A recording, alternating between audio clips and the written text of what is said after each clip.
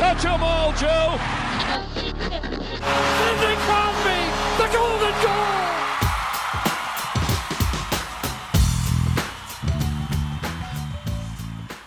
Welcome to the Backstage Project podcast. I'm your host, Mark Silver. In this episode, I'm in conversation with Don Young, a documentary producer, storyteller, and content innovator. I hope you enjoy.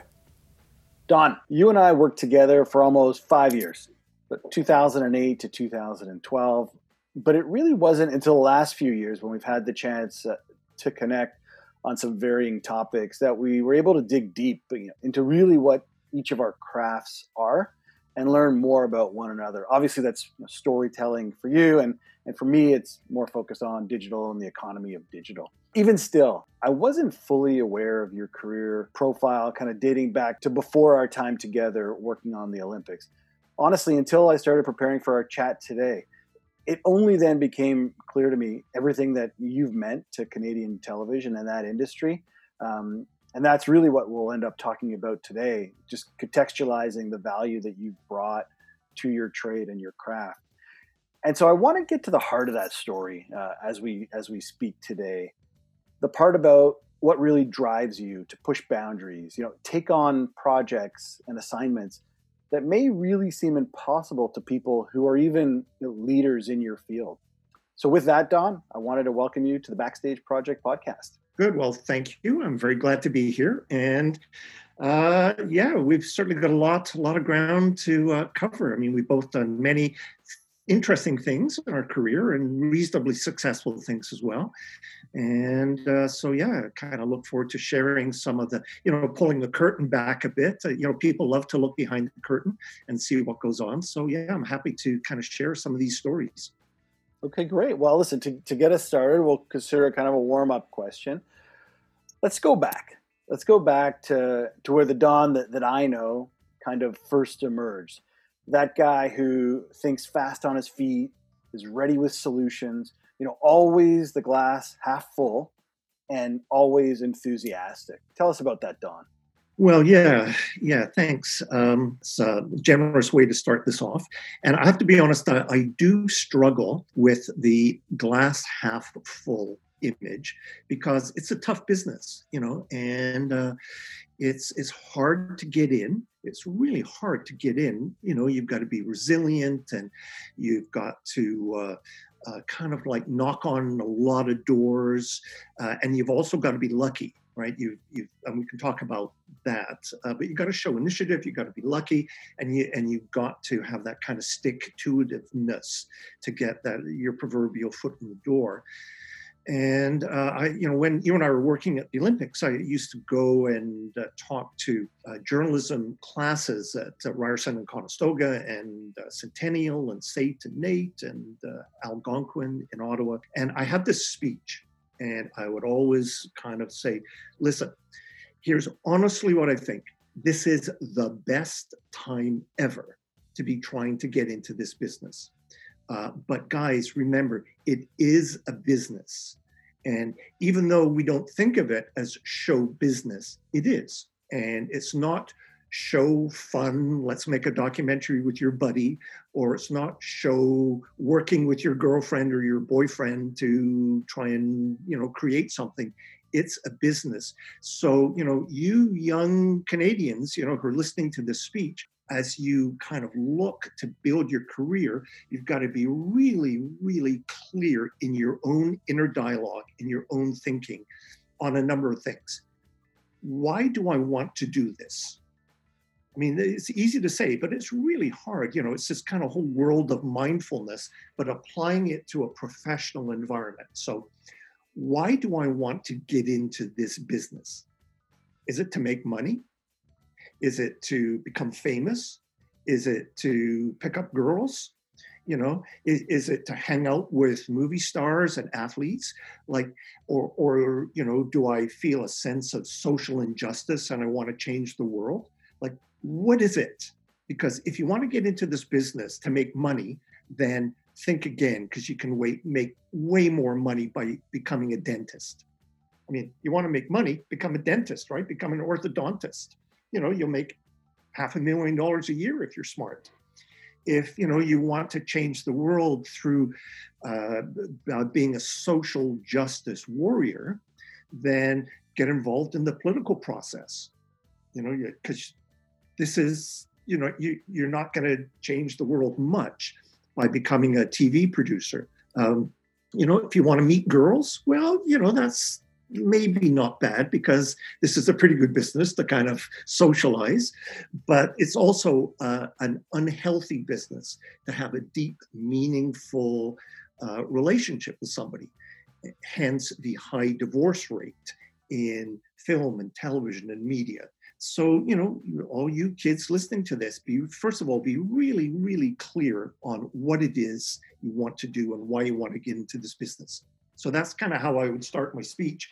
And, all the guys kind of would be looking down, and because they clearly hadn't thought any of this stuff. And the young women in the class would always be engaging with me because most of them have thought this through. So then I would go on to say, once you're clear with that, then the second thing you really have to come to terms with is this is a business. And it's not really, I don't like to call what we do a profession, because professions have structures around them, and they have rules of conduct and kind of codes of how you conduct yourself. So we're not really a profession. We're more of a craft. I think of myself more as a carpenter, or, like somebody who actually, or a sculptor, somebody who makes something out of nothing. But that's fine, to make something out of nothing, but you also have to live, and you have to eat well, and, have a house and all that sort of stuff.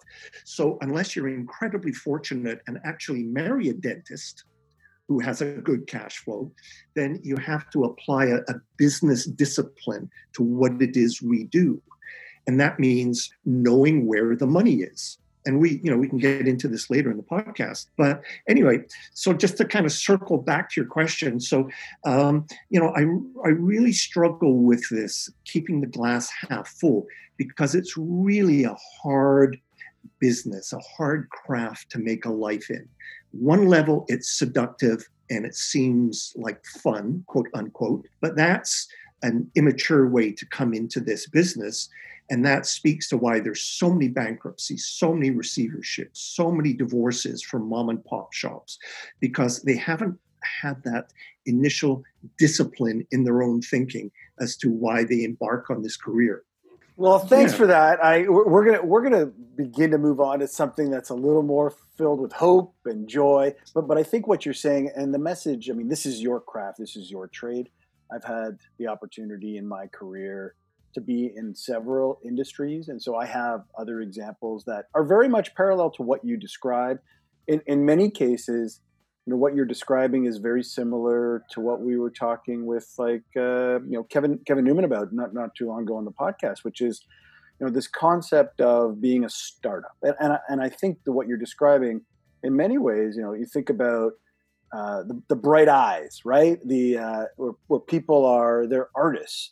They're, in some cases, they're engineers when you look at technology, but these are people that are filled with hope and drive, and they want to achieve. And they didn't go to, business school like I did. So they're not always conditioned to, what is your SWOT, or what is your objective and mission, and all of these things, which, and I know, having worked with many people on your side, that's not exactly how you guys were brought up. You were brought up a little different, a little more, machismo and flair and confidence, and not always looking for fault, but looking for opportunity. So it's very interesting to hear you, kind of package up what is, decades and decades of experience. And I know that you've had the opportunity to be on both sides, of this industry, very much flush with cash, and then also, reinventing yourself to be relevant as the world changes. We're going to get into a lot of that today. Right. So I'm super excited, of course, to do that. I had no sense of this back in the late 70s when I was, a kind of a hungry graduate student, and wasn't quite sure if I was going to go to law school, or was I going to go to do an MBA, I come from Calgary, and I was at the U of A in Edmonton, and I used to write for the Gateway, the university newspaper, and I would write kind of like sarcastic, bitchy little columns that I would essentially rip off from the National Lampoon, because I was a big National Lampoon fan. So I'd read Mad Magazine and National Lampoon, and I'd see how they'd really sort of taken a twist on things and on American politics most of the time. So I would take that little twist and I would apply it to university politics or, provincial politics. Because Alberta at the time, in the late 70s, it was Peter Lougheed and the oil sands were just starting and Indigenous rights issues were coming up. And the U of A in Edmonton was this really kind of cool place at the time. And there was a lot to write about. So, I was doing that, and I used to get a real kick out of watching other people. So just to give you a little bit of context, so the Gateway would come out on Tuesdays and Fridays. That was the name of the student newspaper, the Gateway. It'd come out on Tuesdays and Fridays, and the guys would dump like a huge pile of Gateways around the different coffee spots on campus. So, and then people would go buy a cup of coffee, pick one up and sit and read it. So I would go and sit and watch people reading my articles. And I was always on the, you'd have the front page, and then you'd have page 2 and page 3. I was always on page 3. So I could see when folks had turned the front page and were looking over at page 3. And then I would watch them as they read what I wrote. And, I got a real kick out of that. And, it speaks to my ego and, and kind of who I was at that time. But I thought, what, this is really cool. I've got people are getting pissed off or they're agreeing with me or stuff like that. And then I'd go to parties, and then just to circle back to this is a great business to meet girls.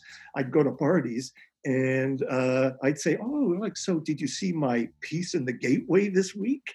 And it was always a great conversation starter, to meet folks. So I did that. I was either going to be go do an MBA or, go to law school. I was going to go out to UBC.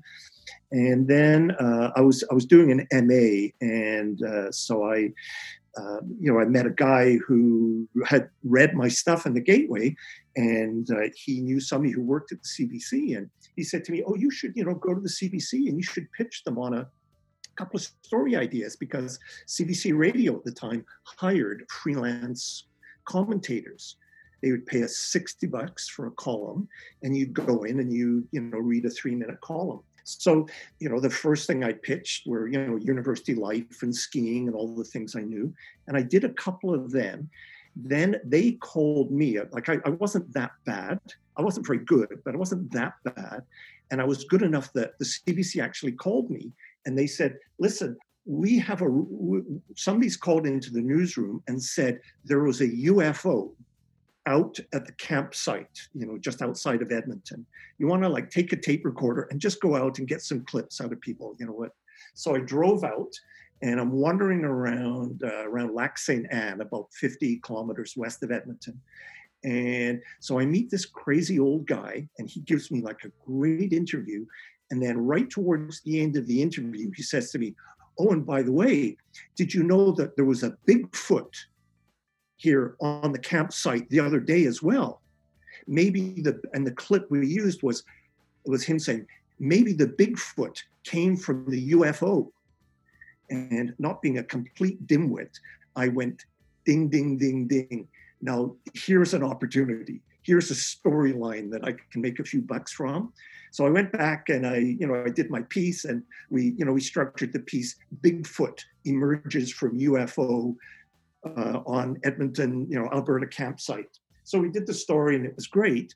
And then about a month later, I get a call from the National Enquirer in Florida, from the editorial desk down there. And they said, hey, are you the guy who did that UFO Bigfoot story? And I said, sure. They said, we'll pay you $150 if you will write it up and send it down to us. So I thought, what the heck, And so even before I got into the business, I had this byline in the National Enquirer. And, here we are like 40 years later. Well, you could have had a completely different career. I could have, but you know what? Opportunity, having a little bit of chutzpah, and that kind of spark and it wasn't driven by money. It was driven by, now here's a story. Here's something that people are really going to be interested in listening to. I mean, who's not going to listen to a story about a Bigfoot coming out of a UFO? I mean, God. I once went to a Pierre Burton speech, and I don't know if you know much about Pierre Burton, but he came from the Yukon, right? He came from Dawson City. And his speech was about the Bigfoot and how Bigfoot actually came from the Yukon. And he, wrote that article up like 50 times, but his speech was how I sold the Bigfoot 50 times. And I thought, now there's a smart guy, because he's been able to stretch that story into a speech about how he wrote the story. So, Bigfoot aside, you made your way. You made your way to television. After a stint in radio, a great stint. More than a stint, like a career, basically. And so, as I was charting your television career, the part I know and the part I learned, it occurred to me, you've pretty much been in every part of the value chain. I'll just put a word around it. Of television productions, and at the absolute highest levels of the industry. The only thing I didn't see and haven't been able to track about you is maybe that you haven't produced an NHL hockey game, which I know is a really big claim to fame for the places that you've worked over your career. Although when I was at CBC Calgary, and I was the director of the Supper Hour show, the Supper Hour evening show in the early 80s, in the early 80s, as only the CBC would do, they sold half of my contract to Hockey Night in Canada. And so I became the ISO director with the Calgary Flames. And John Shannon, who you may know or of course may not know, John was the main Hockey Night in Canada director. And John was a tough SOB. If he was on this conversation, he would nod and smile and say, "Yes, I was, and I still am." I'm gonna have to ring him up, because I do know him, and I know he'll make for an entertaining zinger of a podcast. Yeah, I was just kind of like a little munchkin working ISO with the Flames games, and Shannon was the big dog who would come in, and he was a yeller and a screamer, and I hate it. I mean, I've had a lot of jobs that I've enjoyed and done well at, but there were one or two jobs that I hated and did badly at because they weren't just a fit for my personality. And being a truck or studio ISO director with a real director yelling at you was not for me. All right. So we won't talk anymore about that. That's why I don't tell anybody I did hockey. That's our little, but Rick Chisholm had to have known that. Oh yeah, Rick did. Yeah, Rick did. But Rick was Rick was a famous director as well. So very famous, very famous. Yeah. All right, so let's move on a little bit. So you made it to the Journal, and you weren't covering Bigfoot, and you weren't covering Flames game, and this is CBC. At a time when, from what I understand, I was still rather young in those days, but from what I understand, CBC was the outright news leader from a national perspective in Canada at that time. So you moved to the Journal. Instant credibility in your craft as a storyteller and a newsmaker. I know it took you all over the world, but what was that like when you made that move? And what did that mean as you kind of look back on it, to maybe not what happened directly next, but what you've done in the last 20, 25 years? Well, I was very fortunate to get the job at the Journal. My job was a field producer, a field director, based out of Calgary. And before I got the Journal job, I had worked in Toronto for Morningside with Peter Zosky and Don Heron. And I had been seconded from Morningside to cover the 1980 PQ election in Montreal. That was kind of a pulling together of producers from Morningside, as it happens on Sunday morning. And it was that group, and it was my boss, Mark Starowitz, it was that group that produced the Journal. So the Journal was kind of like the entree of all these young punk, and I was like 26 or 27 at the time, all these super aggressive, young, kind of hotshot producers from CBC radio moving into TV. And we were a hungry bunch because when I was at CBC Radio working on Morningside, I moved from Calgary at my own cost down to Toronto, and I had a 13-week contract. That's the type of contracts that cohort of radio producers had. We were all in there on short-term contracts, and you never really knew whether your contract was going to be renewed or not. And at Morningside, there was a group of 10 chase producers, and we would get together and we'd have a story meeting, and the executive producer would be there, and Zosky or Don Heron or whoever the host at the time was would be there, and the executive producer would go around the table. What do you have? What do you have? What do you have? And you felt this incredible pressure to come up with something that was clever, something that worked for the show.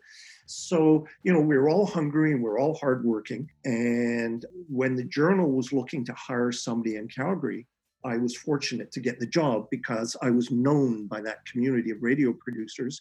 I knew Calgary. Prior to that, I had been a reporter at CBC Radio in the legislature in Alberta, in Edmonton. So I knew politics, I knew Peter Lougheed and Grant Notley and, the political environment there. So, I was the right person to be hired for the job, but I didn't have much TV experience. I had been beaten up by Shannon as a director, which I hated. And, I had done a few TV reporting pieces, but I didn't have the kind of the swaggering personality to be like a 1980s sort of TV guy. So the Journal came along and it was a great job. And I tell people, Mark, that it was my, with all respect to the community of folks you and I worked with at the Olympics, which was a great group of folks too.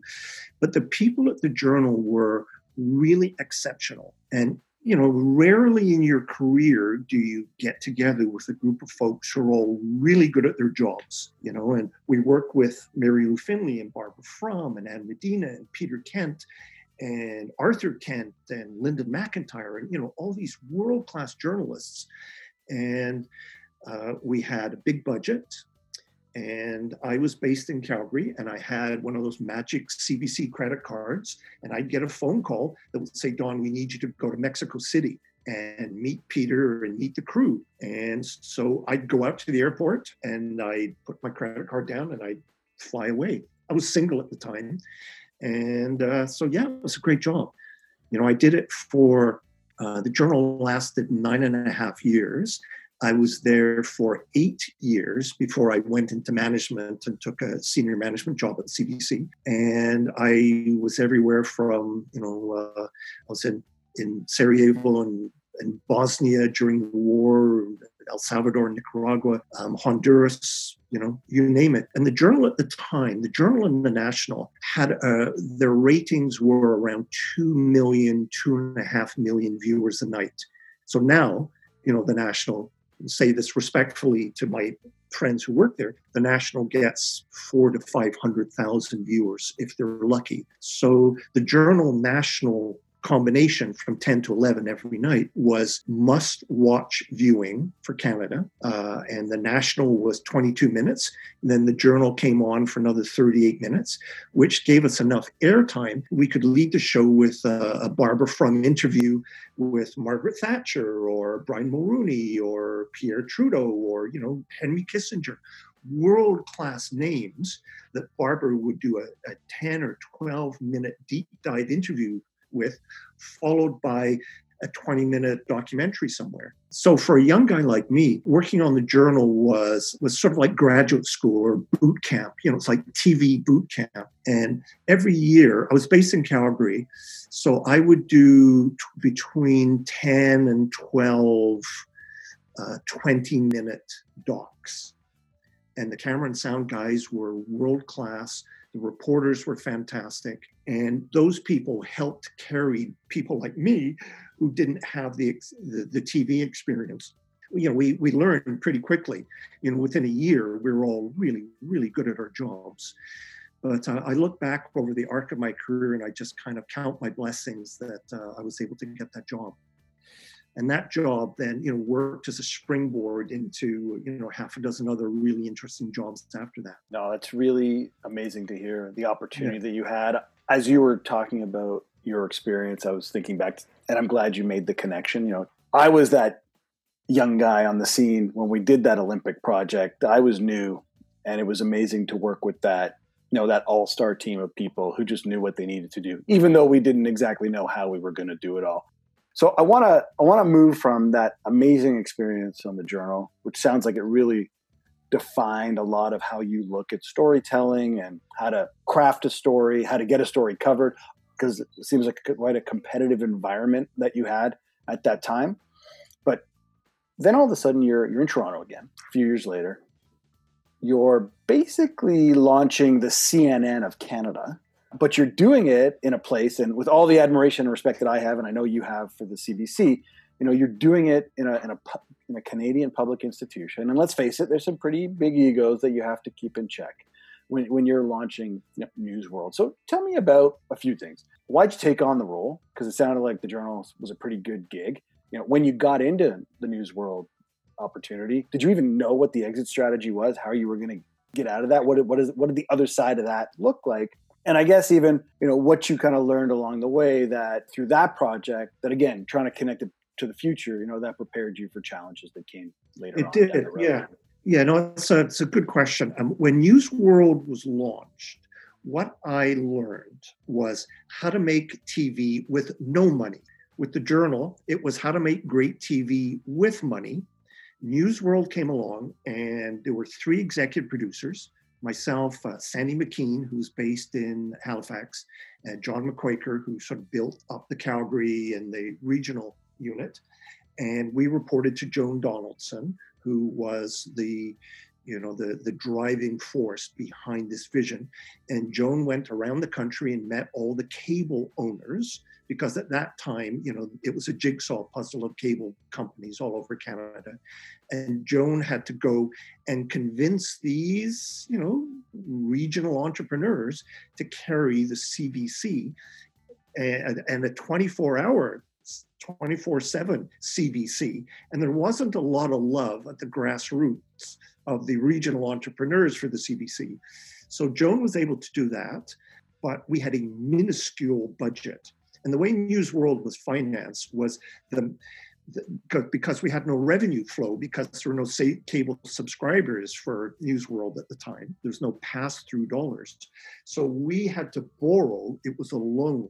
And the CRTC dictated this, that it had to be a loan at banking commercial rates borrowed from the main channel to get News World up and running. We had hundreds of applications. People, one thing about this business is that people are always looking down the road. They're always looking at the future, and they're trying to see where it's going.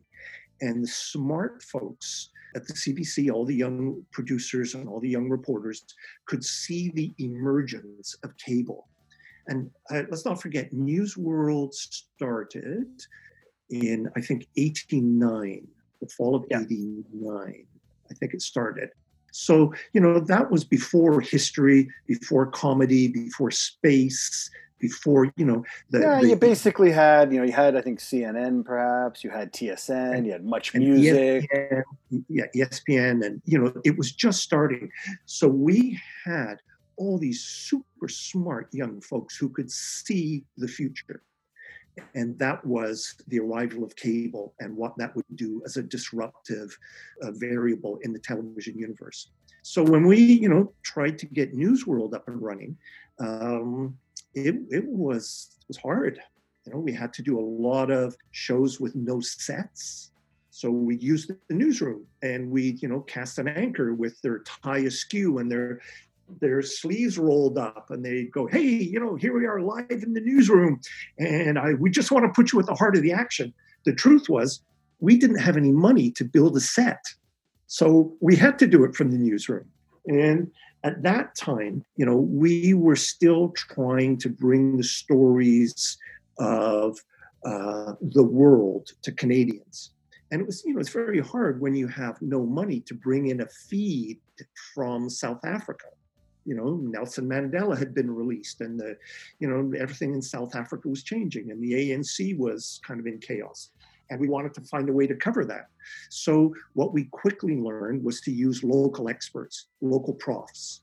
And the politicians started to figure out that if you're a backbencher in Sault Ste. Marie, the only way you're going to get any national profile is to get onto News World. Because the national news, whether it's CTV or CBC, is probably rarely going to put you on. And if they are, it's probably not going to be for a good thing. But if you want to get on and talk about how you're bringing government dollars into your community and how you're trying to build representative democracy in the country, News World was your platform, because we had to fill a lot of airtime. And we didn't have the money to do the big stories the way the main channel did. So my one takeaway from that, Mark, was how to make TV on no money, which of course helped me when I went into independent production, because then we really had no money because it was our own money that we had to spend.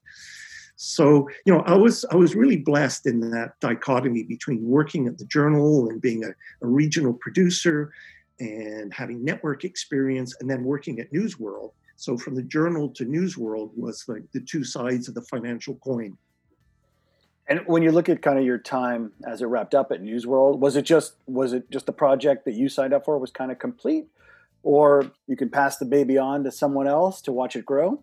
Yeah, no, I was there for 2 years, and then those jobs, they become repetitive. I'm sure you and your listeners know in their professional lives, once you create something new and it's up and running, then it just becomes a job. You have to deal with a bunch of crap because things go wrong. And so the upside of being creative and making something from nothing quickly diminishes to damage control. And you want to keep your little baby alive, but that means a lot of saying no to people because you don't have any money to say yes. And it's easy to say yes if you have money, but it's hard to say no. And so what I found was that at News World, and as I got sort of deeper into that community, we were saying no, no, no all the time, just because we couldn't afford it. And that becomes grinding and tiring and disheartening after a while. And also, to be really honest, the independent world by this point, the CMF, which at the time was called the CTF, the Canadian Television Fund, had launched. And, I had a young family, my wife, Marnie, and I had 3 kids at home. And there was all the stresses of that and, putting the 12-hour days and the 6-hour weeks. And, I was having this conversation with somebody the other day. I cannot remember the number of Christmas days that I went into work. It would be dozens of Christmas days. Listen, when you're in the news cycle, the holidays are a luxury. Well, let's, some of the things that you were just discussing there, when you're talking about specialty television, if you will. I mean, from my tours of duty in the TV broadcast world, I mean, that was really digital was looked upon as, we're going to test. It's not that serious. The audience, we can roll up our sleeves, have no ties, by the way, no ties in digital. It's amazing the parallels of the different kind of cohorts and generations of folks like us and what we had to deal with to gain credibility. And we'll talk a bit about the business in a few minutes and where it's at kind of today. But where I wanted to go now, because you just talked about, saying no and being scrappy and not having the money to do things the way that you would have liked to do them. And we're going to skip some time in your timeline here. We're going to play a little Pulp Fiction. We'll fast forward to the Canada's Olympic Broadcast Media Consortium, which was flush with cash. And I vaguely know your mandate and what you were supposed to do there. But from where I was sitting, I mean, you were an absolute rock star. Like, you were doing the coolest thing that had ever been done in Olympic coverage because your job was to make the Olympic broadcast relevant starting, a year plus out, so that by the time Vancouver arrived, it would be an unprecedented games at all levels of broadcast production, let alone the sport itself. And it absolutely was that. But when you think back to, and I think it was Rick, but you'll clarify, like when you think back to, kind of why you were hired and what you were really asked to deliver. Tell us about that, because you were in independent production at that point. So Rick, we got you out of that to join us on this, inspirational journey that was, by Canadians for Canadians. But what was it like being you? Yeah, well, I think the reason I was hired, and, again, I was very fortunate. It was a really competitive job. And I'll just pull the curtain back a little bit and tell you the hiring process. So there were a couple hundred applications. So my job was executive producer of features and documentaries for the consortium. And there were a couple of hundred applications. And it got down to, and I'm sure the applications were all strong, so it got down to 30. And I was in Winnipeg at the time, actually, running my production company out of Winnipeg. And I was in Winnipeg for tax credit and financing reasons. So I got called to come down to Toronto. So I came down and I wrote up, again, you got to show some initiative and you got to, look to the future. So I did my due diligence and I worked the phones before I came down. And, I talked to people I knew in the industry scene. So like, what do you think these folks want? And what are they looking for? And how can I best present myself? So I wrote up a little kind of mission statement.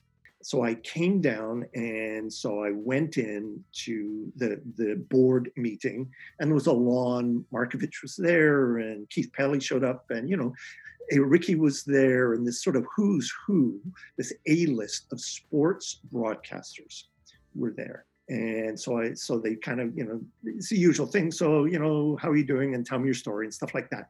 So then it came down to like, so what is it that you want to do with this job? And, when you go through these job interviews, there's usually one or two crucial questions. And if you're smart and you know how to read the room, you can feel the vibes.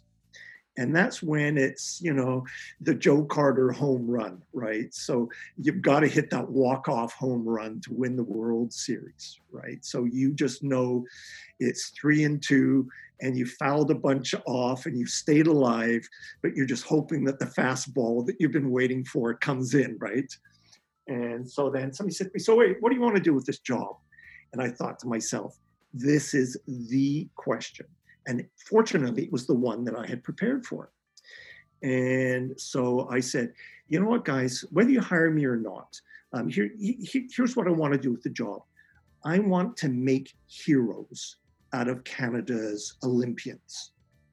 Like one sentence, like a T-shirt, right? A one-sentence T-shirt pitch. I want to create heroes out of Canada's Olympians. And then it just hung in the room. I didn't say anything else. And I, was kind of making eye contact. I was looking around, and then Keith said, well, that's what I want to do too. So how do you want to do that? And then that becomes the easy part, right? So then, well, I want to do this and I want to do that. I want to do that. But that's kind of why I got that job, Mark. And that was to really boil it down to the heart. The focus of the remit was to create heroes. And you did that. And Alon and the digital team did that, and Gord certainly did that, with all of his sets and just the way they put together the coverage of Vancouver. But, we did about 400 athlete profiles. That's a lot of work. That's a lot of profiles. We did, let me see if I can remember. We did 15 one-hour documentaries. That's a lot. 400 3 to 4 minute pieces. And as well as, we created a ton of content for the digital platforms. And we had all the channels that we had to work with, right? We had TSN and Sportsnet. We had RDS. We had APTN doing stories in Dene and Inuktitut And in Cree, I had to go. I went to Winnipeg, and I had to have a meeting with a bunch of elders, where we were saying, well, if we do a Cree play-by-play of the hockey games, so how do we say, punch in the face in Cree, or high sticking in Cree? Like all of this stuff was incredibly interesting, and people had never really asked these questions before. So my job was to, and just to kind of circle back to why I got the job. I thought I got the job because that was the right answer. That just got me from the 30 down to the final 3. And there was myself and 2 other candidates. I don't know who they were, but I'm sure they were exceptional. And I came back to Toronto. I was taken out for dinner. So Rick and Keith and a guy from Rogers and kind of like the A-list of media managers took us out for dinner. Wednesday, Thursday, Friday, one guy Wednesday, one guy Thursday. We went to Ruth's Chris Steakhouse. So, I knew that this was like the big meeting. So I thought to myself, okay, well, how do I position myself so that these guys have faith in me? Well, I've got to have at least 1 beer. Better not have 2 or 3, because then, we'll be like into the Jamesons. So let's just have like 1 beer and 1 glass of wine. Let's not order the big steak. Let's order the small steak, so that I'm not stuffing my face, with a free $60 steak. So we did that, and it was the Friday night, so I was the last guy, and it's always best to be the last guy. So we had a nice dinner, and it was all very, very professional, very cordial. Then the guy from Rogers turned to me just as we were having coffee, and he said, Don, this has been great, but I just want to ask you one more thing. And again, I knew this was the question, right? And he said to me, what makes you tick? What makes you tick? And to be honest, Mark, you cannot prepare for that question, right? That was a great question. And I've actually filed it away, because I ask people now when I interview people, I say, so listen, just want to get to what makes you tick? And you have to be honest. And I thought to myself, well, fuck it, I might as well, be as honest as possible, because that's what he wants.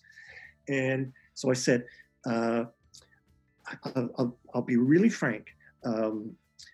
What makes me tick is not being my dad.